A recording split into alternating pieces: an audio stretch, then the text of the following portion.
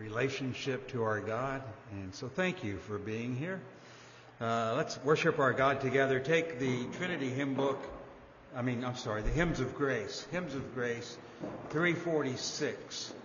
346 in the Hymns of Grace, the Christian Home.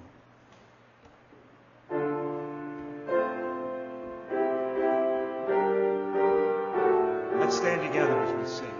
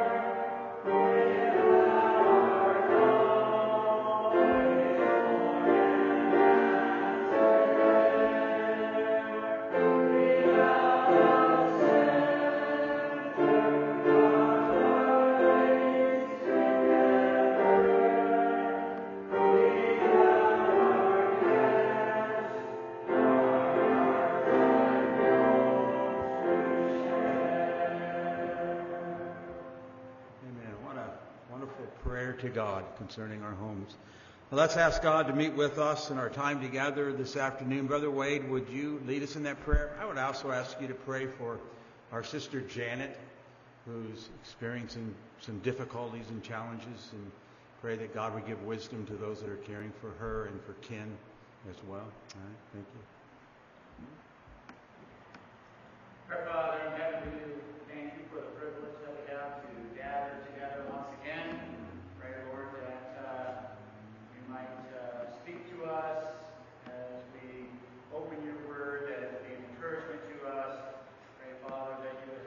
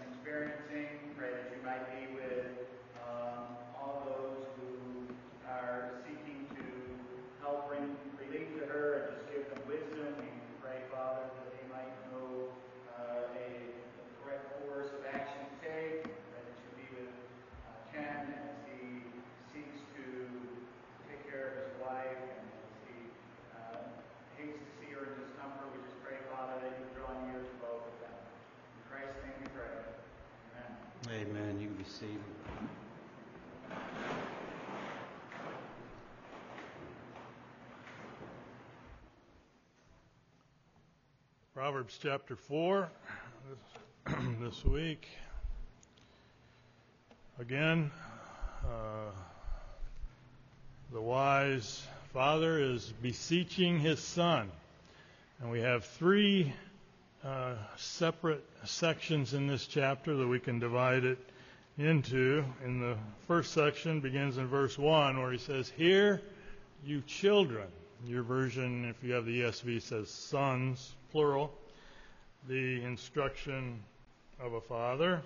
And then in verse 10, "Hear, O my son, and receive my sayings." And then in verse 20 again, "My son, attend to my words." And so it's as if the father, as fathers do, have to continually grab your son by his cheeks and say, "Son, hear my words." And so God is treating us as sons. He is beseeching us. He's not coming down with a heavy hand, but he's given him the truth about life and about how to get wisdom. Wisdom, as we see in this first section, is a principal thing. Notice in verse 5 and in verse 7, the word wisdom is coupled with the word understanding. And again, if you have the ESV, you have insight, but the NAS, the NIV, the NET, New English Translation, and the CSB all have understanding as the couplet with wisdom. There are two words that are translated understanding, and there's one that is a masculine noun and there's one that's a feminine noun. And in this case, where we have it here in verse 5 and 7, it is the feminine version, and that perhaps is why we see wisdom being referred to in the female pronoun her. Seek her. She is your life. Exalt her. She will promote you to honor. And he lays before his son, beginning in verse 10, two paths. And that you have this throughout the book of Proverbs. Two paths. The path of the wicked, which is darkness, verse 19. And then you have the path of the just. Interesting enough, the justified ones, their path is like morning. The sun comes up, and it just keeps getting brighter, and that's the way the path of the justified ones is. Their way keeps getting brighter as they go along and become more and more sanctified.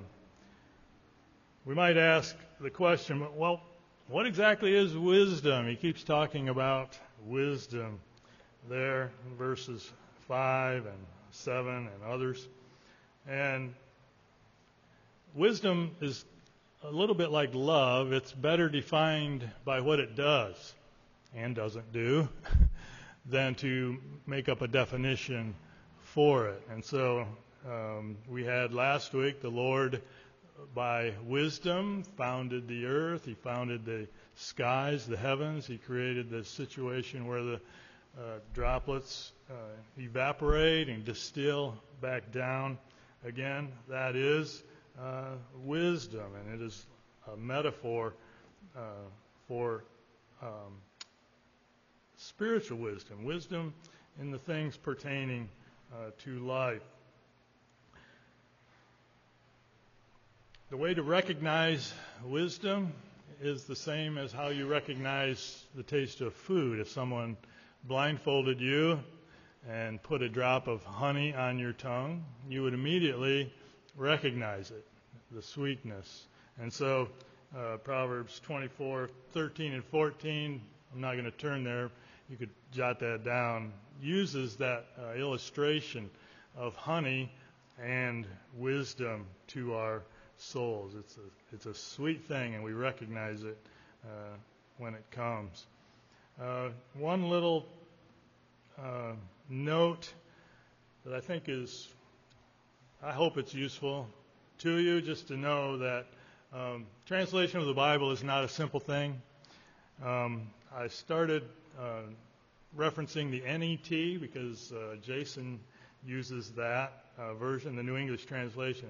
And the thing I like about the NET is that it's just full of notes about translational issues and why words are there. But this version notes regarding verse 7 that this verse is not in the Septuagint.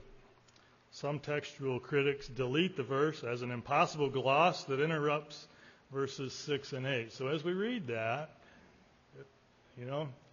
I'm in no position to know whether that's valid or not valid, or, obviously some manuscripts don't have it, or you wouldn't have come up with that. So it's a good opportunity to, as we read it, think of the verses without verse 7 and how 6 and 8 flow together. Just a note to remind us that, hey, these guys that do this for a living have a really hard job of knowing, translating the Bible. So I will read it from the ESV. Hear, O sons, a father's instruction, and be attentive, that you may gain insight. For I give you good precepts. Do not forsake my teaching. When I was a son with my father, tender, the only one in the sight of my mother, he taught me and said to me, let your heart hold fast my words. Keep my commandments and live. Just a quick reminder, this is heart preparation. Notice we have the word heart here several times, verse 4, 21, and 23. Let your heart hold fast my words, verse 4. Keep my commandments and live.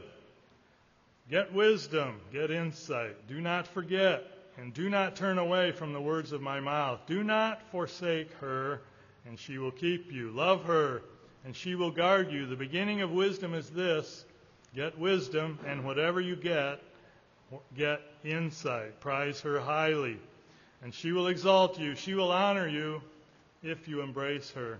She will place on your head a graceful garland. She will bestow on you a beautiful crown. Hear, my son, and accept my words, that the years of your life may be many. I have taught you the way of wisdom. I have led you in the paths of uprightness. When you walk, your step will not be hampered. And if you run, you will not stumble. Keep hold of instruction. Do not let go. Guard her, for she is your life. Do not enter the path of the wicked, and do not walk in the way of the evil. Avoid it. Do not go on it. Turn away from it and pass on. For they cannot sleep unless they have done wrong. They are robbed of sleep unless they have made someone stumble. For they eat the bread of wickedness and drink the wine of violence. But the path of the righteous is like the light of dawn, which shines brighter and brighter until full day. The way of the wicked is like deep darkness. They do not know over what they stumble. My son, be attentive to my words. Incline your ear to my sayings. Let them not escape from your sight. Keep them within your heart. For they are life to those who find them, and healing to all their flesh. Keep your heart with all vigilance, for from it flow the springs of life. Put away from you crooked speech, and put devious talk far from you. Let your eyes look directly forward, and your gaze be straight before you. Ponder the path of your feet, then all your ways will be sure. Do not swerve to the right or to the left. Turn your foot away from evil.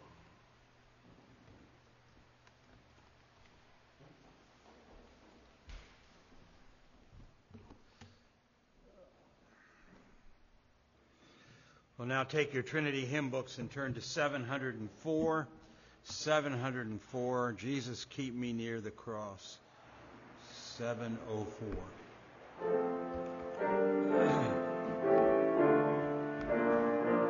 Stand as we sing, please.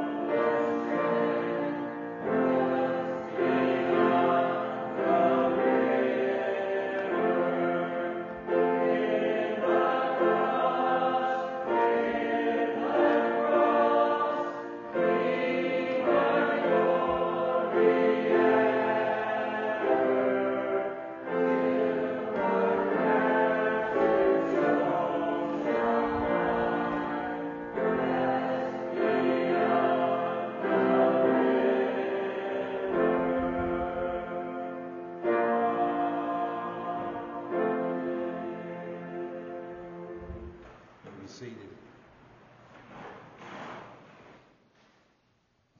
Deuteronomy chapter 13. Let me just double check. Quentin, is this all right? Just this? Okay. If this is fine, I'll just do it with this. Deuteronomy chapter 13 we considered together this morning as Moses expresses his concern that with the children of Israel, when they arrive in the promised land, that they will not live the life of a hypocrite, that they would not live a life that is false from what they profess, that they would take heed to themselves so that nothing would move them away from their relationship to God. And certainly as Moses is concerned about that reality, he even gives specifics as to what might be used in our lives that would draw us away from God. And we noticed here in Deuteronomy 13 there were three things in particular that he mentions. Number one, false religion. When prophets come among you and speak on God's behalf and even perform signs and wonders, and yet they seek to lead you away from the true and living God to follow and worship and serve other gods, that man is to be recognized as one who, in biblical times, should even be put to death. And then the second one, not only do we have the idea of the enticement of religion, but then secondly we notice the enticement of relationships. And Moses talks about close relationships that we can have with other people. He mentions your sons and your daughters. He mentions your brother, the son of your mother. He mentioned the wife that you cherish. He mentions the friend that is knitted to your soul. These are close relationships. But if a man is determined to walk with God, sometimes division comes in those relationships if they are instruments that seek to entice you to move away from God. And then thirdly, he talked about the culture. And we see that this idea of moving away from God can spread like a cancer, and soon whole cities can be an enticement to move you away from God.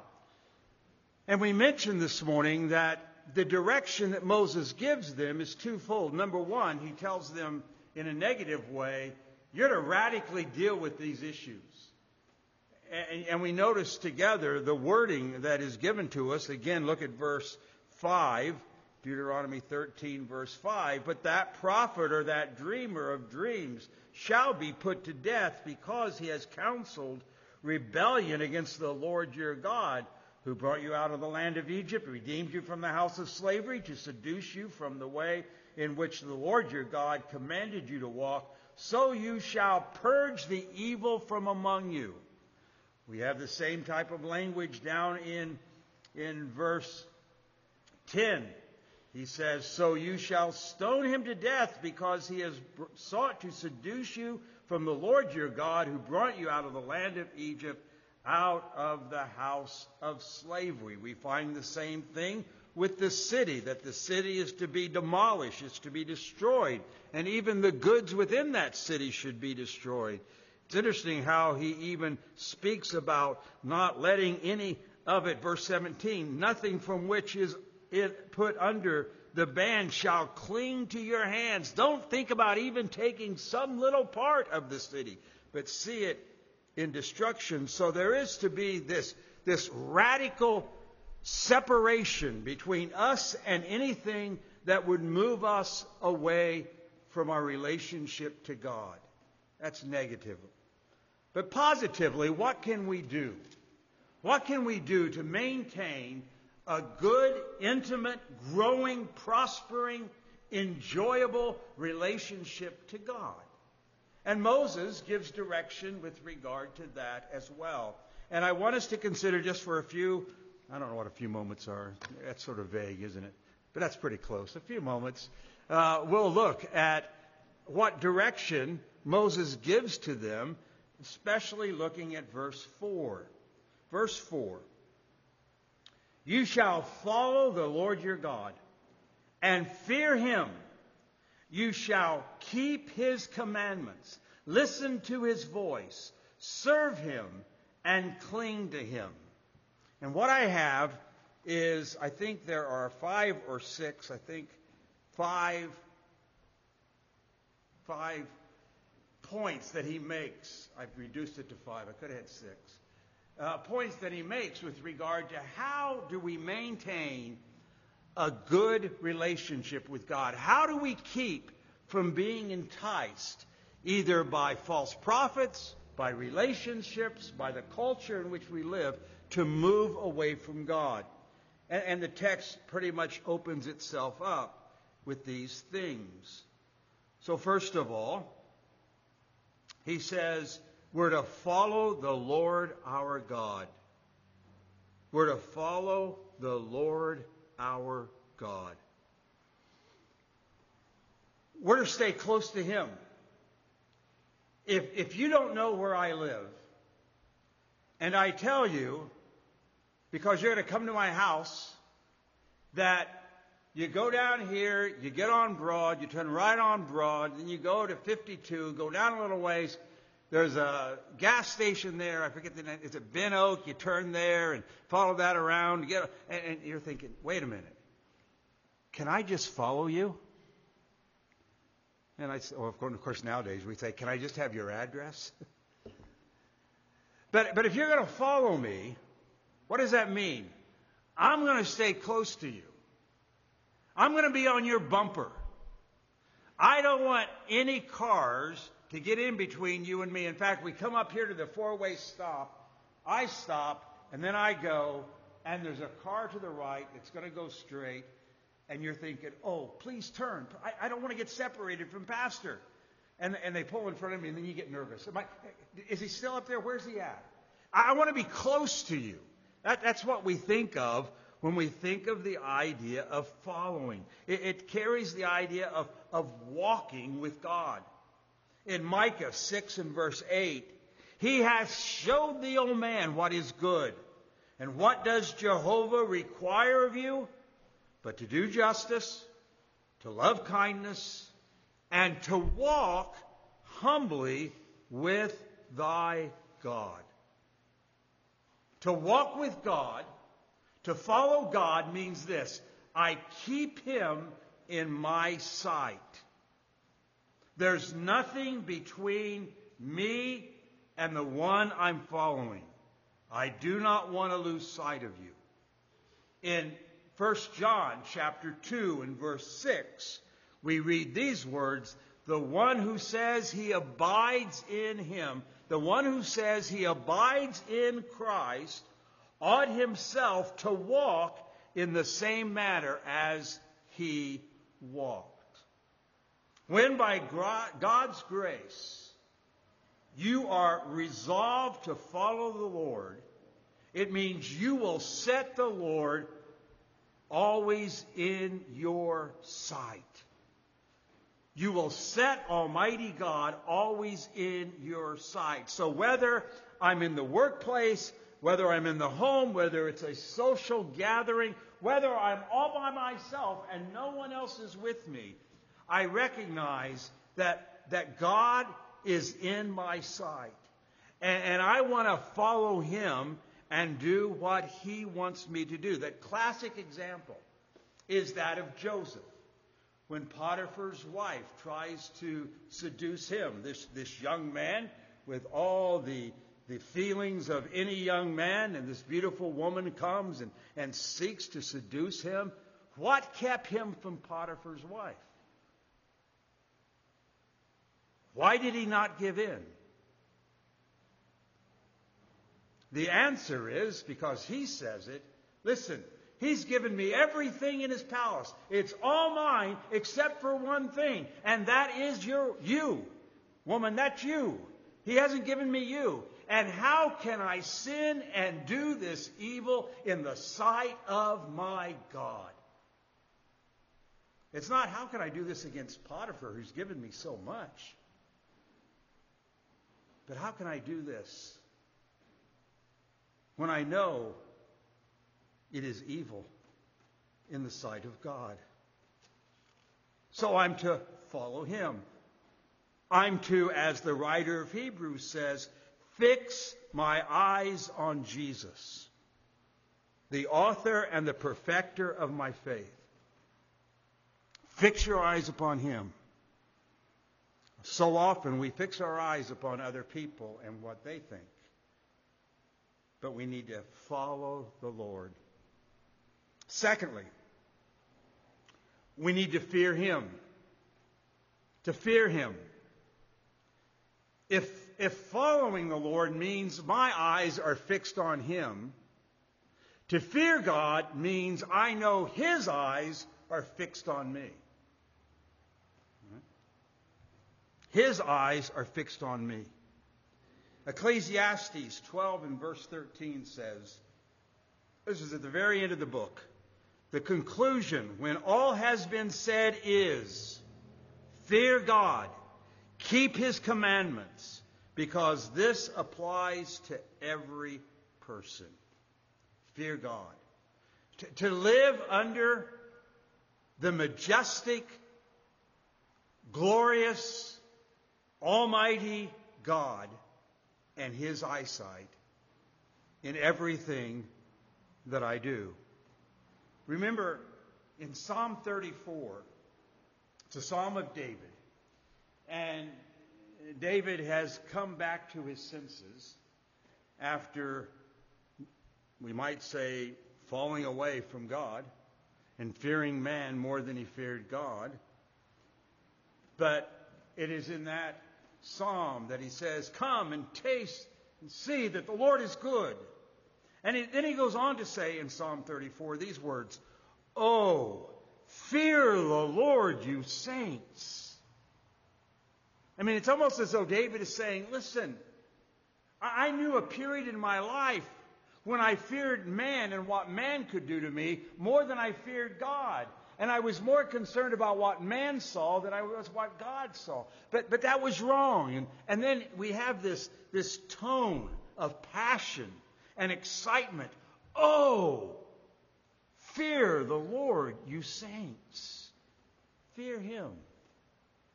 Thomas Watson says the fear of the Lord, this is a reverencing and adoring God's holiness and setting ourselves always under His sacred inspection. To fear God means I set myself always under God's gaze, His inspection. John Murray says, and I've read this to you before, and I think it's a great quote. I have to remind myself of it often. It says, the first thought of a godly man in every circumstance is God's relation to him and to the circumstance, and his and the circumstance relationship to God. So wherever I find myself, I need to be asking about what this means to me and my relationship to God. How is this circumstance either going to move me away from or draw me nearer to God? Every circumstance. Mr. Murray goes on to say, that is a God consciousness, and that is what the fear of God entails. So the fear of God is to live my life recognizing that there's one true and living God whose inspection I am constantly under, whose ears are constantly hearing all that I say, and will one day judge the secrets of men through Jesus Christ. That's the fear of God. I am convinced, maybe not, if there was a greater fear of God, a pastor's life would be so much easier. If people would live their lives knowing they're always under God's inspection, The things that come out of your mouth, God always hears. The things that you do, God always sees. And even the things that we think, God even knows. I was talking to a friend of mine, and he said to me something like this. He said, Calvin, God is going to have some special rewards for you one day because of all you're doing. And I said to him, there's only one problem with that. God not only sees what I'm doing, but He knows what I'm thinking while I'm doing it. So that might wipe out some of those rewards. Because sometimes we can do things and all the time be thinking, I wish this wasn't going on. And that's the reality. God knows what I do, what I say, what I think. I live always under His inspection. You know, we read in the Bible, and when I was little, we'd read this, that Enoch walked with God. And what picture comes to your mind? You know, I imagine this guy walking hand in hand, holding God's hand, and just walking along. But what it means is that Enoch was a man who walked every day knowing he was under God's inspection. He walked with God every day. Walked with God every day. And sometimes people say, well, you know, if the pastor could live at our house, things would be so much different. If he could just see things. But there's one greater than pastor. Almighty God is there already. We need to live recognizing He sees all things. So we're to live in the fear. If we want to maintain a good relationship with God and not be carried off from the place of safety, we need to fear God. Thirdly, we need to keep His, I put these two together, keep His commandments and listen to His voice. God speaks to His children. His sheep hear His voice. We have the same thing. Let me get some of you awake by opening your Bible. Turn to Deuteronomy chapter 4. Deuteronomy chapter 4. And we see that Moses is stating the very same thing earlier in his message to the children of Israel. Deuteronomy 4 verse 1. Now, O Israel, listen to the statutes and the judgments which I am teaching you to perform, so that you may live and go in and take possession of the land which the Lord your God, the Lord, the God of your fathers, is giving you. Listen to what I'm telling you. Why? So you can store up knowledge? No. So that you can live. So that you can do. The instruction that Moses gives in Deuteronomy 4 is the same instruction he gives in Deuteronomy 13. It is very simple. Listen and do. Listen and do. J.C. Ryle says, the Word of God must be received in our hearts and become the mainspring of our conduct. The Word of God must live in our hearts and become the mainspring of our conduct. It must produce practical impressions on our inner man that shall appear in our outward behavior. The Word of God was not given to us just to store up knowledge. The Word of God was given to us to affect how we live every day. They were to be obedient. That's the point. They were to be obedient. They weren't just to know, but they were to live. And the idea of listen is more than just, there's no doubt that everyone sitting here has their ears vibrating with my voice. So if I say to you, are you listening? Most of you on the way out would say, yeah, I'm listened. But then if I said, what did I say? You may say, oh, I didn't know you were going to ask that. I heard your voice. It's like children at home. Did you hear me? Yes. Why didn't you do it? I don't know. I guess I wasn't listening. I thought you said you heard me. I heard you, but I wasn't listening. And here Moses says, I want you to listen and I want you to obey. I want you to do. All right? The psalmist says in Psalm 119 and verse 32, I will run. You get that picture? I will run in the way of your commandments. I'll run there.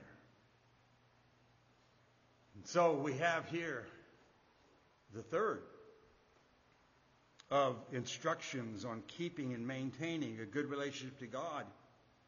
And that is that we will obey and listen to what He has to say. And may I say this? This is not legalism. To say you need to be obedient to God is not legalism. You know, how many times has Moses told the people, do what I say, that it will be well with you? How many times do you hear Moses say, do what I say, so that you can be miserable people in the land of promise? Do what I say so that you can have this heavy burden of legalism on your back. No, I want you to enjoy life. I want you to live life. Now do what you're instructed to do. Well, two more briefly. We're to serve Him. We're to serve Him.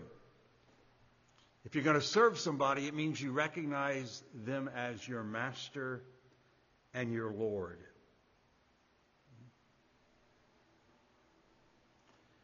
I read this. I thought it was quite interesting. Most people wish to serve God, but in an advisory capacity only. They wish to serve God, but in an advisory capacity only. We need to recognize that God is my master. He is my Lord. And to serve Him means I'm not working to advance my own name. I'm not working to advance my own plans, my own ideas. It means I am laboring to advance Him. To advance Him. Again, J.C. Ryle says, the world's idea of greatness is to rule. But Christians' greatness consists in serving. Consists in serving the Master. So we're to serve Him. And then finally, we are to cleave to Him. To cleave to Him. When you hear that, we are to cleave to Him, what do you think of? What does that language stir up in your mind? Well, for many, I trust it's the idea of marriage. To cleave, when you hear that, you think of marriage, because a man is to leave father and mother and cleave to his wife. They're to be joined together. They're to be cemented. They're to be glued together as husband and wife. It's a term of love and affection. We could say of the man concerning the wife that I cherish. She's my treasure. I'm going to cling to her. Well, that's the terminology. It's the same term used here. We're to cleave to God. Cling to God. We're to cling to Jehovah. We're to lay hold of Him. And we're to lay hold of Him so tightly that nothing else can come between me and my God. Nothing else slips in there. Or we could use the analogy that we need to lay hold of God. We need to lay hold of God and hold Him so tightly that nothing else can be placed in our hands. By God's grace, to be determined to live in that way. So here are these 5 steps or 5 words of instruction with regard to how you maintain a good relationship to God. 5 words of instruction that, if followed, You will not be enticed to follow after other gods. You are to follow the Lord your God. You're to fear Him. You're to keep His commandments and listen to His voice. You're to serve Him. You're to cling to Him. These things. And so some of us may wonder, why is it? Why is it that, like the hymn writer, I can say, prone to wonder, Lord, I feel it? Why is it those seasons that we have to confess that, sometimes I'm hanging by a thread and I feel like I may let go and fall away from God? Why is it? And this is my own confession, whether it's yours or not, I don't know, but why is it there's been those occasions when I thought it would just be easier to walk away, to fall away? It's so much easier at times just to be a hypocrite and to pretend to be something I'm not. And go after other gods of pleasure, materialism, family, work. And many times we find ourselves in that position, and all too often because the heart is so easily deceived. But it's because we've not been following and fearing and obeying and listening and serving and clinging to Him as we ought. Well, may God help us. May God help us to take heed and by His grace press on. Press on. He will never let us go, but we have a responsibility. And it's not, I said this morning, it is not my purpose to have some of you walk out of here with sensitive consciences. Well, maybe I'm not a Christian. Maybe. No. My hope is that you'll take these things and use them to all the more stand firmly in Christ, to press on, knowing He'll never let me go. Why have I not fallen completely away? Why have I not walked away completely? Because there's been times it's been close. It's because of God's grace and the work of His Son. And how thankful I am for that. Let's pray.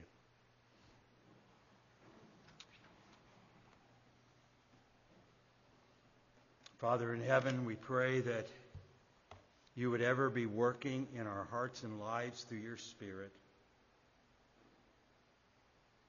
We read passages of Scripture where we're warned to take heed lest we fall away. We think of that passage that reminds us of the man who tasted of the things of God, enjoyed the things of God, and yet he fell away. We think of that seed that fell on hard ground or stony ground, and it fell away.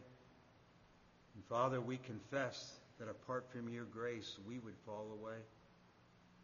Father, we pray that You'll continue to be working in our hearts, giving us the desire to just have a living, intimate, enjoyable relationship with our God. And where that is not there, Father, may we have dealings with You even this day. And may You help us to follow, to fear, to listen, to obey, to serve, to cling to the true and living God. For these things we do ask in Christ's name. Amen. 706 in the Trinity Hymn Book in closing. 706. Take time to be holy. Speak off with thy Lord. 706. Let's stand as we sing.